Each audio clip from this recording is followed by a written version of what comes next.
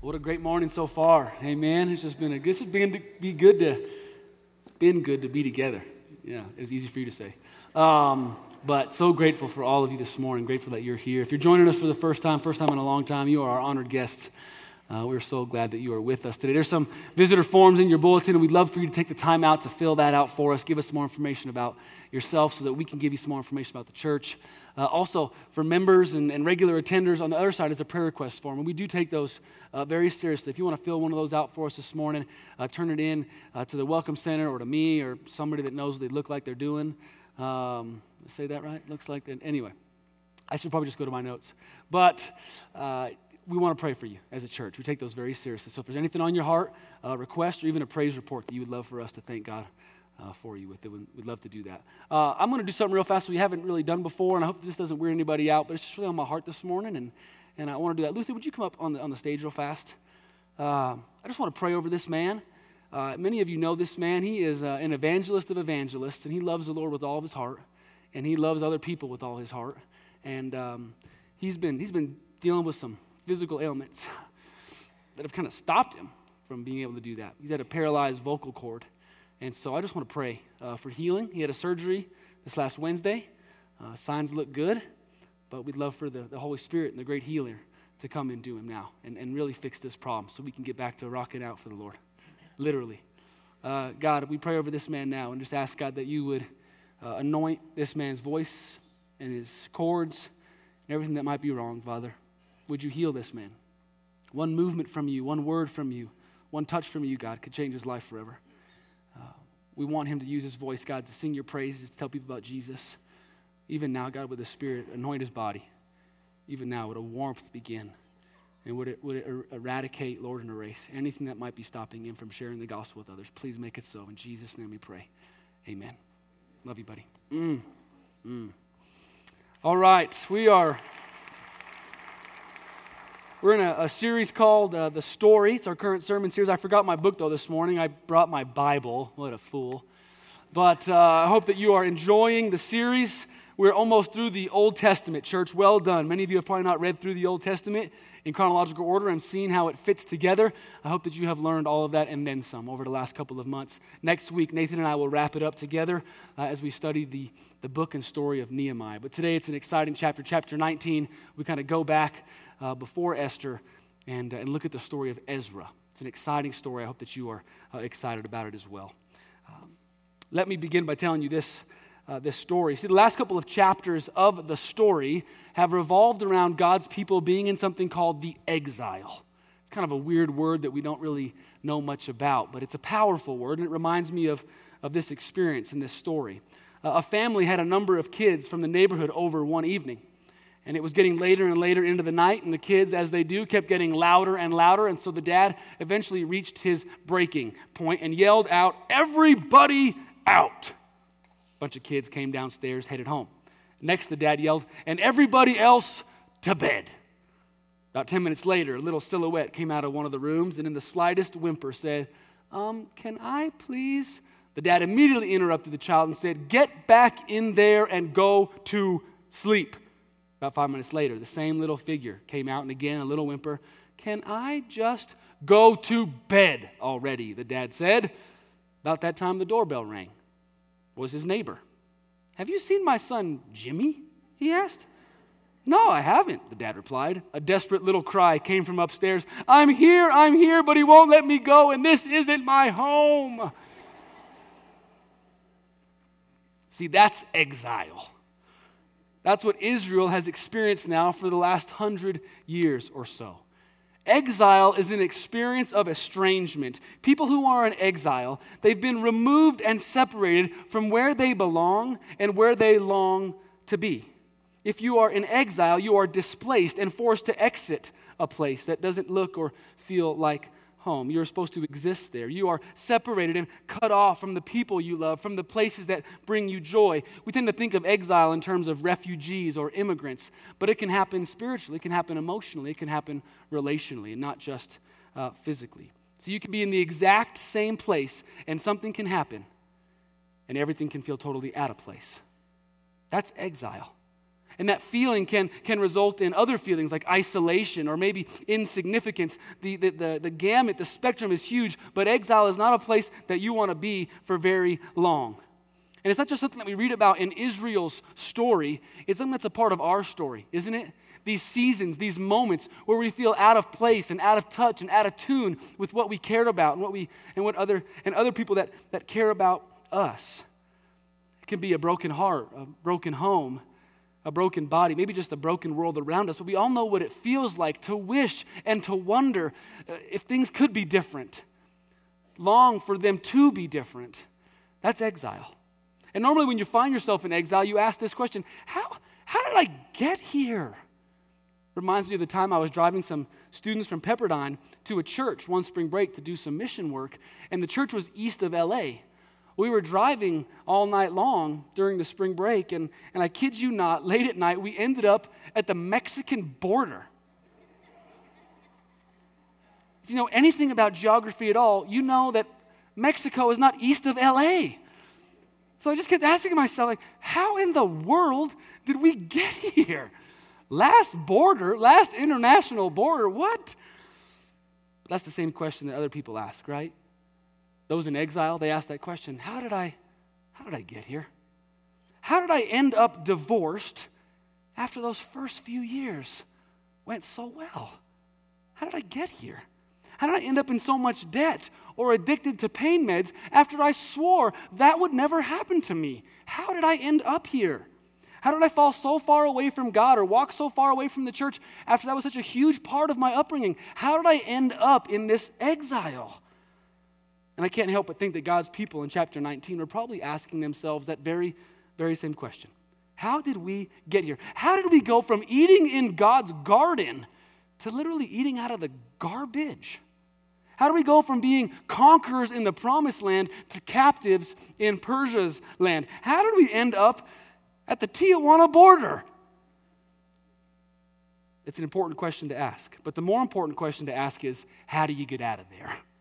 How do you exit out of exile? Yeah, it's important to understand what led you to that point, but what I want to know now is, how do I get out of this place? And how do I get to a different point? How do you break free? How do you break out? How do you experience the opposite? How do you go from feeling isolated and insignificant to feeling included and infused? Well, I'm glad that you asked, because chapter 19 will answer all those questions and then some.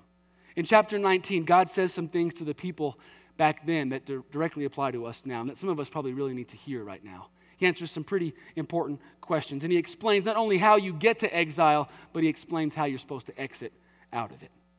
Let me pray for us before we dive in. I'll just ask God to kind of open our minds and our hearts in this moment. Father, we pray that you would speak to us through your word. These are books now that we are entering into that many of us have never read before. Would these words strike us, Lord, deep in our core? Would they speak truth powerfully into our hearts? Would they change us, Father? Would we hear you, as that song said, would we hear just one word from you through these words as we open up your word now? In Jesus' name we pray. Amen. All right, the things in chapter 19, if you want to read more, can be found in the books of Ezra, Zechariah, and Haggai. Not many of you quote those books to me very often. And I don't quote those books to you very often. They are books that we don't read a lot of and spend much time in. But I'm so excited, and I hope that that's about to change for you. See, in those books, we learn that sometimes exile is the direct result of disobedience. It's the direct result of you not doing what you know you should have done. And that was definitely the case here for the Israelites. See, for hundreds of years, God's people have been nothing but trouble. They refused to listen and obey. They refused to clean up their rooms. They refused to do their chores. They were your average, everyday teenage punk. Not like our teens, though. I mean, our teens aren't like that. But I've heard teens can be like that. But as a result, Israel became a burden to God and a curse to other people. They were up to no good, and they ended up becoming no good. And thus they ended up in exile. They ended up in a place where they were separated from the good things in life and from the good life. It was because they refused to obey. And some of us can relate to that. We need to be honest. We're in a type of exile right now. We're in a place we don't want to be right now. Life isn't the way that it should be right now because we haven't obeyed God. We've gone against His will and we've gone against His ways. We've done things that have torn us apart and others apart. We've separated ourselves from the things that we love and from the people who love us. We've made poor decisions. We've just made a mess of things. You know that feeling? That position where it's like, yeah, this is my fault. I did that, and there's no one else to blame but me. But here's the good news. If you are in that place, if you are in exile, in a place you don't want to be because of some disobedience, there's good news for you. I know how you entered into it, but guess what? You can exit out of it. The way you entered in was through you, but now the way you exit out will be through him. Let me show you what I mean. This is Zechariah 8, page 269 of our storybooks. This is what the Lord Almighty says. I will save my people from the countries of the east and the west. I'll bring them back to live in Jerusalem. They will be my people, and I will be faithful and righteous to them as their God. Then later on, he says this, just as you, Judah and Israel, remember those two nations that were split apart? Just as both of you have been curses among the nations, now I will save you, and you will be a blessing to those nations. See, exiting exile begins when you believe God's promise to you. And here's the promise. You are never so far from him that you cannot return back to him. Let me say that again. You are never so far away from God that you cannot, right now, in this moment, return back to God. Think about it. Everything that God's people had done up until this point, the last couple of months that we've been reading, the people have been a mess. Disruptive little punk teenagers, that would be nice compared to what these people have been. Yet here in this text, God says something amazing. He says, I'm going to bring you back. I want you back. I'm going to make that happen. He says they're going to give them another chance. He won't allow that difficult chapter of their story. He won't allow the last 3 difficult chapters or the last 30 difficult chapters. He won't allow those chapters to be the end of their story. Like Arnold Schwarzenegger would say, I want you back. Yeah, that didn't work. Okay. God, you want them back? God, have you read the story? Because these people are crazy. These people are disobedient fools. You sure you want them back? I mean, first of all, they broke your laws, then your heart. They walked out on you and refused to walk humbly before you. They didn't respond to your wooing or pay any attention to your warnings. You want them back? Are you sure? And although we might not take a group like that back, God's answer is always a definitive, yeah. He always says, I want them back. In fact, in one of Jesus' most powerful lessons describing God's love, he talked about a guy who did everything he could to distance himself from the Father. It's the story of the prodigal son. Many of you know that, right? But this young boy cursed his father out. He told his father that he wished he was dead. He disobeyed his father. He wasted all of his father's money. He brought shame to the father's name. And yet after all of that mess, the father said, I want you back. I'll bring you back. I've got to have you back. Even after all that, the father was still waiting patiently, still working hard to bring the boy back home. Even after all that, the father ran out to meet the son, and he showered the son with his love and his embrace. Do we have a picture of that? This is one of my favorite pictures I've ever seen. This is your God. This is what he does. This is how he is. He always and forever will take you back. You are never so far from him that you can't return back to him. No matter what you've done, no matter how far you've drifted away, no matter how disobedient you have been, no matter how long the exile has lasted, you can come back. The truth is always the same. You are never so far that you can't return home. I don't care if you've walked the wrong direction your entire life. Today, in this moment, you can turn back and be back exactly where you're supposed to be. Right now, it can happen. Here's the crazy thing, church. Not only does God want you back, but he's going to do whatever it takes to get you back. He's going to go the extra mile to ensure that you will come back. On page 263 of the story, the Lord prompts the king of Persia to allow the people to go back home. 70 years of exile, and now he says, okay, you guys can go back home. But in addition to that, the Lord also prompts the king of Persia to say this. Oh, and by the way, take a bunch of Persian goodies for the road trip. And here's some money to help with the rebuild project. He not only sends them back home, but he positions them to have success on their way back home. Does that make sense? And later on in the story, if you read this week, you came across a weird character named Tattenai. Well, he's a leader in that region, and he's not very happy that the people are back. He's not very happy about this rebuild. So he sends a letter to the king of Persia. Like, you better stop this right now or there'll be problems. The king of Persia says, really? Actually, no. And Tatnai, you're going to be the one to fund the rest of the project. Thanks for asking. See, every form of opposition you face, everything that now is behind you because of your disobedience, right? That mess that's back here, that wake that we talk about in your life, it'd be hard to get through that stuff, wouldn't it? It'd be hard to climb over all those obstacles to get back to God. That's not how it is. God parted the seas. God made a way. There's a bridge now. You can go directly back to God. There's nothing that stands in your way. Isn't that what the cross teaches us? The cross is the bridge, the invite, the way back, the payment, the clearing. Nothing now, not your shame, not your sin, not even Satan himself can stop you from getting back to God. Nothing. It's all been removed. You are never so far from God that you cannot return back to him. I don't care how many women. I don't care how many drinks. I don't care how many marriages. I don't care how many years. I don't care how long the exile has lasted. You are never so far away you cannot return back. Never. No matter how disobedient, you can come home. You can be back right now. You can exit out of your exile if it's been caused by your disobedience. But this chapter gives us more than just that promise. It also helps us to understand our purpose. As a college minister, I used to spend hours sitting with students who are struggling with their calling. It's kind of a buzzword now, isn't it? What's my calling? We'd talk forever. We'd go around and around for hours trying to figure out, how did God wire you personally, and what should you probably do with yourself professionally? Well, this conversation typically took place after they got a bad grade. Woe is me. I have no direction. God has closed these doors on me. I have no idea why in the world I am in the world. They were like, Be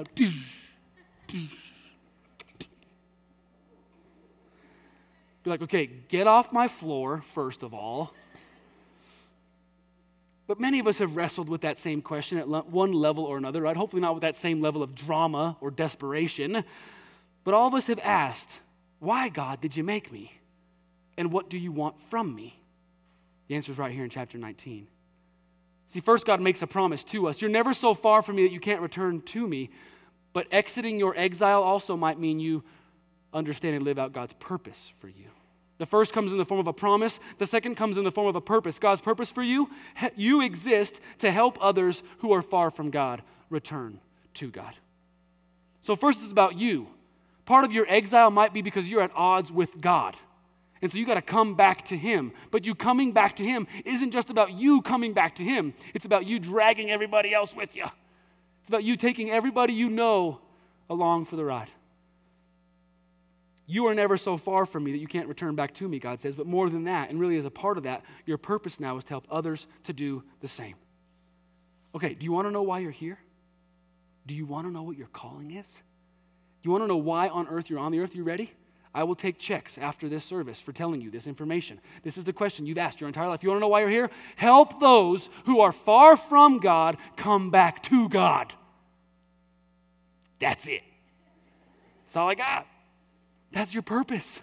That's why you are here. Help those who are far from God get closer to God. Now, if you look at God's creation, if you look at your own family, you know he loves diversity. And so this calling is going to work itself out in different ways, but it's always going to be the same calling. So for some of you, that might happen through medicine. Maybe it happens through the arts or a service job. Maybe that means you're a mommy, or you run a restaurant, or you teach children. I don't care what job you have, and I'm going to go on a limb. I don't think God cares what job you have. I don't think he cares what your major is. I don't think he cares what your career might be, because none of those are your true calling. Your calling is bigger than that. Your calling is better than that. Your calling should be a part of all of that. You exist to help those who are far from God get back closer to God. And if you got to take care of that yourself this morning, then let's take care of that, because we've got some business to do. And the business is to live out this purpose. Look at the bottom of page 269. This is Zechariah 8:20. It's what the Lord Almighty says. Many peoples and the inhabitants of many cities will yet come. The inhabitants of one city will go to another and say, let's go at once to entreat the Lord and seek the Lord Almighty. I'm going. Many peoples and powerful nations will come to Jerusalem to seek the Lord Almighty and to entreat him. This is what the Lord Almighty says. In those days, 10 people from all languages and nations will take firm hold of one Jew by the hem of his robe and say, let's go with you. Can we please go with you? Because we have heard that God is with you. I love those verses. God wants many people and many nations to know him. God wants many people and many nations to love him. God wants many people and many nations to trust him. And you know how he's going to get through to the many? Through the one. Through you. Through me. Through us. This is God's great mission. This is God's greatest desire. This is God's big thing. And he wants desperately for his big thing to be your big thing. But I think a lot of us are in a type of exile right now. Life is just kind of off. We feel like something is out of place and out of whack. We don't feel like we're at home. We feel like we're separated from the things that bring us joy. Do you know why? It's not because you've been disobedient. It's because you've been distracted.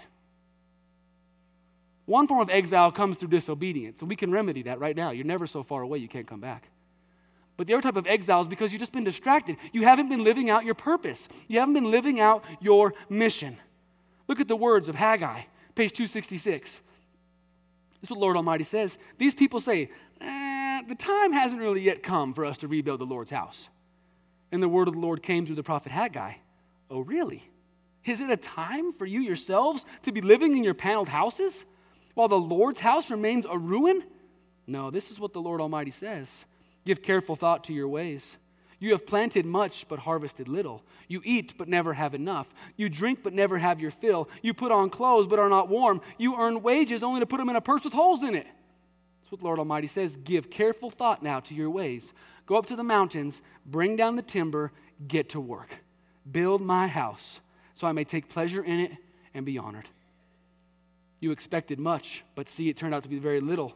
What you brought home, I blew away. Do you want to know why, declares the Lord? Because my house remains a ruin while each of you is busy with your own house. Those are some heavy words. So Cyrus, king of Persia, he allows basically 50,000 Jews to leave Persia to go back to Jerusalem. They take this little road trip, right, from Babylon back to Jerusalem. As you can imagine, they're zealous and excited as they get to rebuild their lives and rebuild the temple. And at first, God's big thing is their big thing. They put God back at the center of their life. They put the temple back in the center of their city. Why? So that many nations and many people would be blessed. But over time, they kind of lost their zeal. Over time, they kind of lost their motivation. Over time, they became preoccupied with their own personal projects. Say that 5 times fast. Over time, they started to focus entirely on their own little things instead of God's big thing. See, God wanted to draw the many in through the one, but they kind of lost sight of the one and got distracted. So day after day, a few workers would show up and then a few less. The temple work site, eventually nobody showed up there. God's temple became insignificant. The advancement of God's kingdom became an afterthought. The sharing of God's glory became secondary. And a week passed, then a month passed, and then a year, and then 2 years, then 5 years, then 10 years. For 16 years, the people who had moved back to Jerusalem refused to live out their calling. They got back from that exile only to enter into another form of exile. And did you hear how the Lord described that exile? Like you eat all this great stuff, but you're never really satisfied. You drink all this wine, yet you're never really satisfied. You got the state-of-the-art security systems, but you never really feel safe. You got 4 401k plans, but you don't really feel secure. Do you know why that is? Do you know why you're in this form of exile right now? Because you're not living out your purpose. When you don't live out your purpose, things are going to feel off. And your purpose is to take those who are far from God and bring them back to God. It doesn't matter how much you eat or drink or accumulate or accomplish. If God's big thing is not your big thing, then you're going to feel isolated and insignificant. So the people are just kind of there like, whatever, I don't care. This is not an wood paneling sermon. It said paneled houses. If you like wood paneling, if you like the 70s, cool. I mean, keep there, stay there. But the paneled houses, it was just their stuff. All they cared about were their little projects as opposed to the Lord's big purpose. Does that make sense? So he sends Haggai. It's like, Haggai, you got to go wake them up. And Haggai comes with this message. Folks, God's mission, it's not an option. That's why you were made. Like a fork doesn't just decide one day, he's not going to be a fork anymore. It's like it's not an option. You're going to be used to feed me. The same is true for you. You have been made for a purpose, and if you don't live that purpose out, things are going to be off. But just think about this for a second with me. There's got to be more to this life than just like taking the weeds out of my grass, right? Like, my neighbor had a cool little thing. You know, it's like, that's my life. That's why Jesus died on the cross for me. My life's got to be more than just going to work every day, just kind of punching the clock, doing what I do, and then leaving, only do it all again the next day. My life's got to be more than that. My life's got to be more than just these crazy things that fill it up all the time. It's got to be about more than just checking my phone 1,000 times a day, thinking that someone sent me a message or liked a post or sent me a friend request. Like, that's my purpose? That's why I'm here? That's the abundant life? No. The abundant life is you living out God's promise that you're never so far away, you can't come back, and then devoting everything you have and everything you are to helping others experience the same. That's why you're here. And if you can do it while you're, then go ahead. But you got to do it. You got to do it. It's a form of exile because you've been distracted, not necessarily because you've been disobedient. But when you live out his purpose, I think you're going to exit that exile. So let's talk honestly as a church, just for a minute here. About 6 months ago, we laid out something called the Power of One. Has anybody seen this before? Anyone? You're probably sick and tired of me talking about this stuff. It was just a series of 7 challenges, 7 disciplines that the staff came up with to help you kind of grow in your faith and to measure and at least kind of determine whether or not you're becoming more of a disciple. And I'm so proud of the way that you guys are living out some of these things. I'm so proud of the way that you are faithfully giving $1 every week. So what we ask as a church is that when you leave, you give $1 and you put it in the bin on your way out. We take that money on Monday. It's anywhere from like $3.50 to $6.50 given the week, depending on how generous you guys are. But we take that money and we give it to a family in need on Monday. It's awesome. This last week, we decided to give it to a single mom, I think had 5 girls, and she's just struggling for clothes. And so we said, here, take this money and just go buy some clothes. On behalf of West Bowles, we just want you to be able to do that for your girls. I'm just so proud of the way you're doing that. I'm so proud of the way that every month you are faithfully bringing donated items to the sanctuary that we then in turn give out to local nonprofit ministries so we can partner with them and support them. I'm so proud of the way that you're doing that. We're a little short on kids' underwear for this month. Could you bring those? New. Guys are like, we want to support a ministry downtown. But I'm so proud of the way you've been doing that every month. I'm so proud of the way that so many of you serve this church once a month. It could be everything from a work day to volunteering in the kids' classrooms to picking up weeds on Thursdays to giving up all your Monday nights for Awana. So many of you serve so faithfully. I'm so proud of the way that we're doing so many of these things. But I'm just wondering, how are we doing on the last 2? And maybe the most important 2. See, when it comes to the final 2 challenges, inviting one person a month to something at this church, but more importantly, investing in one non-Christian family or friend over the next 12 months. How are you doing with that? How are those coming along? You see, we hardly ever talk about those, so my fear is we hardly ever do those. Yet those, I do think those are probably the most important of all the 7. God's big thing is that his name is known, that his gospel is shared, that his life is experienced. How are we as a church doing with that? Are we inviting? Are we sharing? Are we bringing people to Jesus? We've got to ask ourselves these questions. So let me ask you, who have you invited recently to Bowles, to Awana?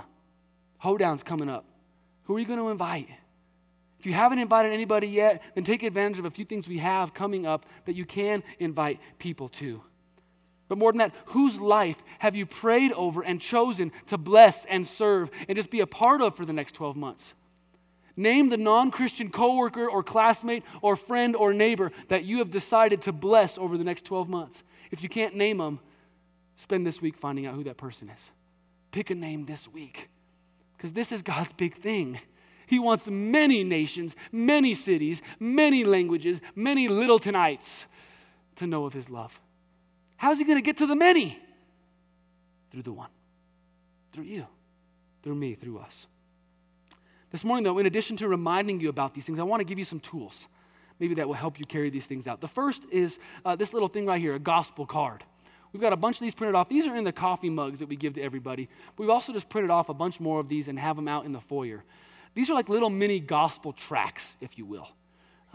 What I want you to do is I want you to take these and like give them to somebody or start a conversation with somebody because of these. Use these to bless somebody or to start talking with somebody about things. Pass them out. Give them out. Use them. They talk about how Jesus makes sense of our past, present, and our future. That's good news. I want people to know about that. It talks about how Jesus can fix the broken relationships that we all have. Ours with creation, ours with other people, and ours with God. That's good news. I want you to share that with somebody. So take a card, drop it off. Maybe at lunch today, leave a fat tip and then leave this. Let's just see what God does with it. Pay for somebody's lunch and then leave this. I don't know. Just put this around. Get this out there. We have to believe that the Word of God is powerful, that the gospel is still powerful, that when we share with others the story of Jesus, that it's still powerful. So gospel cards, grab a bunch on your way out. We've got thousands of them out there. I want you to take them. I want to see them all over Littleton. But in addition to that, I also want to draw your attention to our summer series called Desire. This is going to be probably the easiest invite outside of like Christmas and Easter that you have to bring somebody to church. We're intentionally taking a 2-month gap in between the Old Testament and the New Testament. It's not an intermission. You don't get to just go outside and eat popcorn. We're going to spend the next 2 months intentionally talking about the core desires of the human heart and how people try to look to everything but God to satisfy those desires. This is an easy invite to your friends. We're going to have a lot of props up here. We're going to do some funny things up here. This is a great time to say, hey, why don't you come and check out our church? Don't be ashamed, Christian. Don't be ashamed of your faith and don't be ashamed of this church. Talk about it, share it, invite somebody to it. I think it's going to be powerful. God is doing great things through this church. My hope is literally that 10 people this week will grab you by the shirt and say, take me with you. It's never happened to me. So I know, anyway, if they don't grab you, why don't you grab them? In Jesus' name.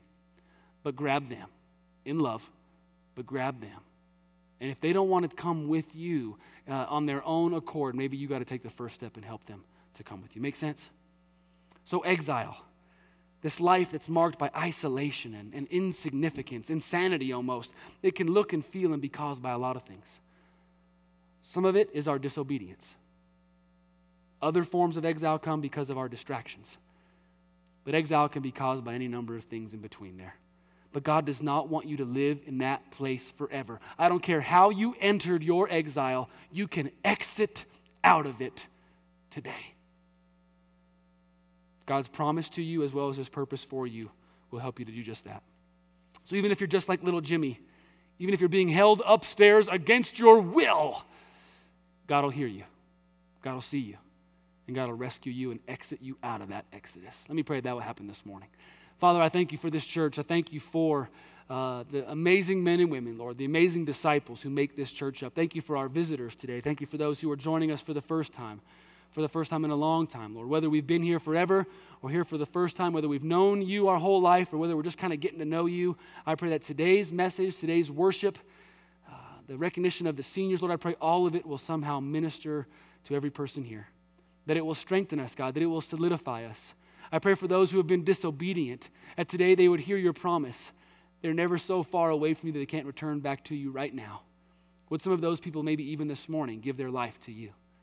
We also pray, God, that all of us would live out your purpose for us. Help us not to just exist, but to thrive, to live abundantly, Father. Please make it so. Help us to know that we exist now to share this great news and to help bring those who are far back to you. Help us to do those two things, to be people of your promise and people living out your purpose. Help us to be that this week. In Jesus' name we pray. Amen. We're going to have some Stephen ministers available for you down here after service is over. If you want to talk or pray, they would love to do that with you. Don't forget your dollar on the way out. Have an amazing week. God bless you. Be strong and courageous.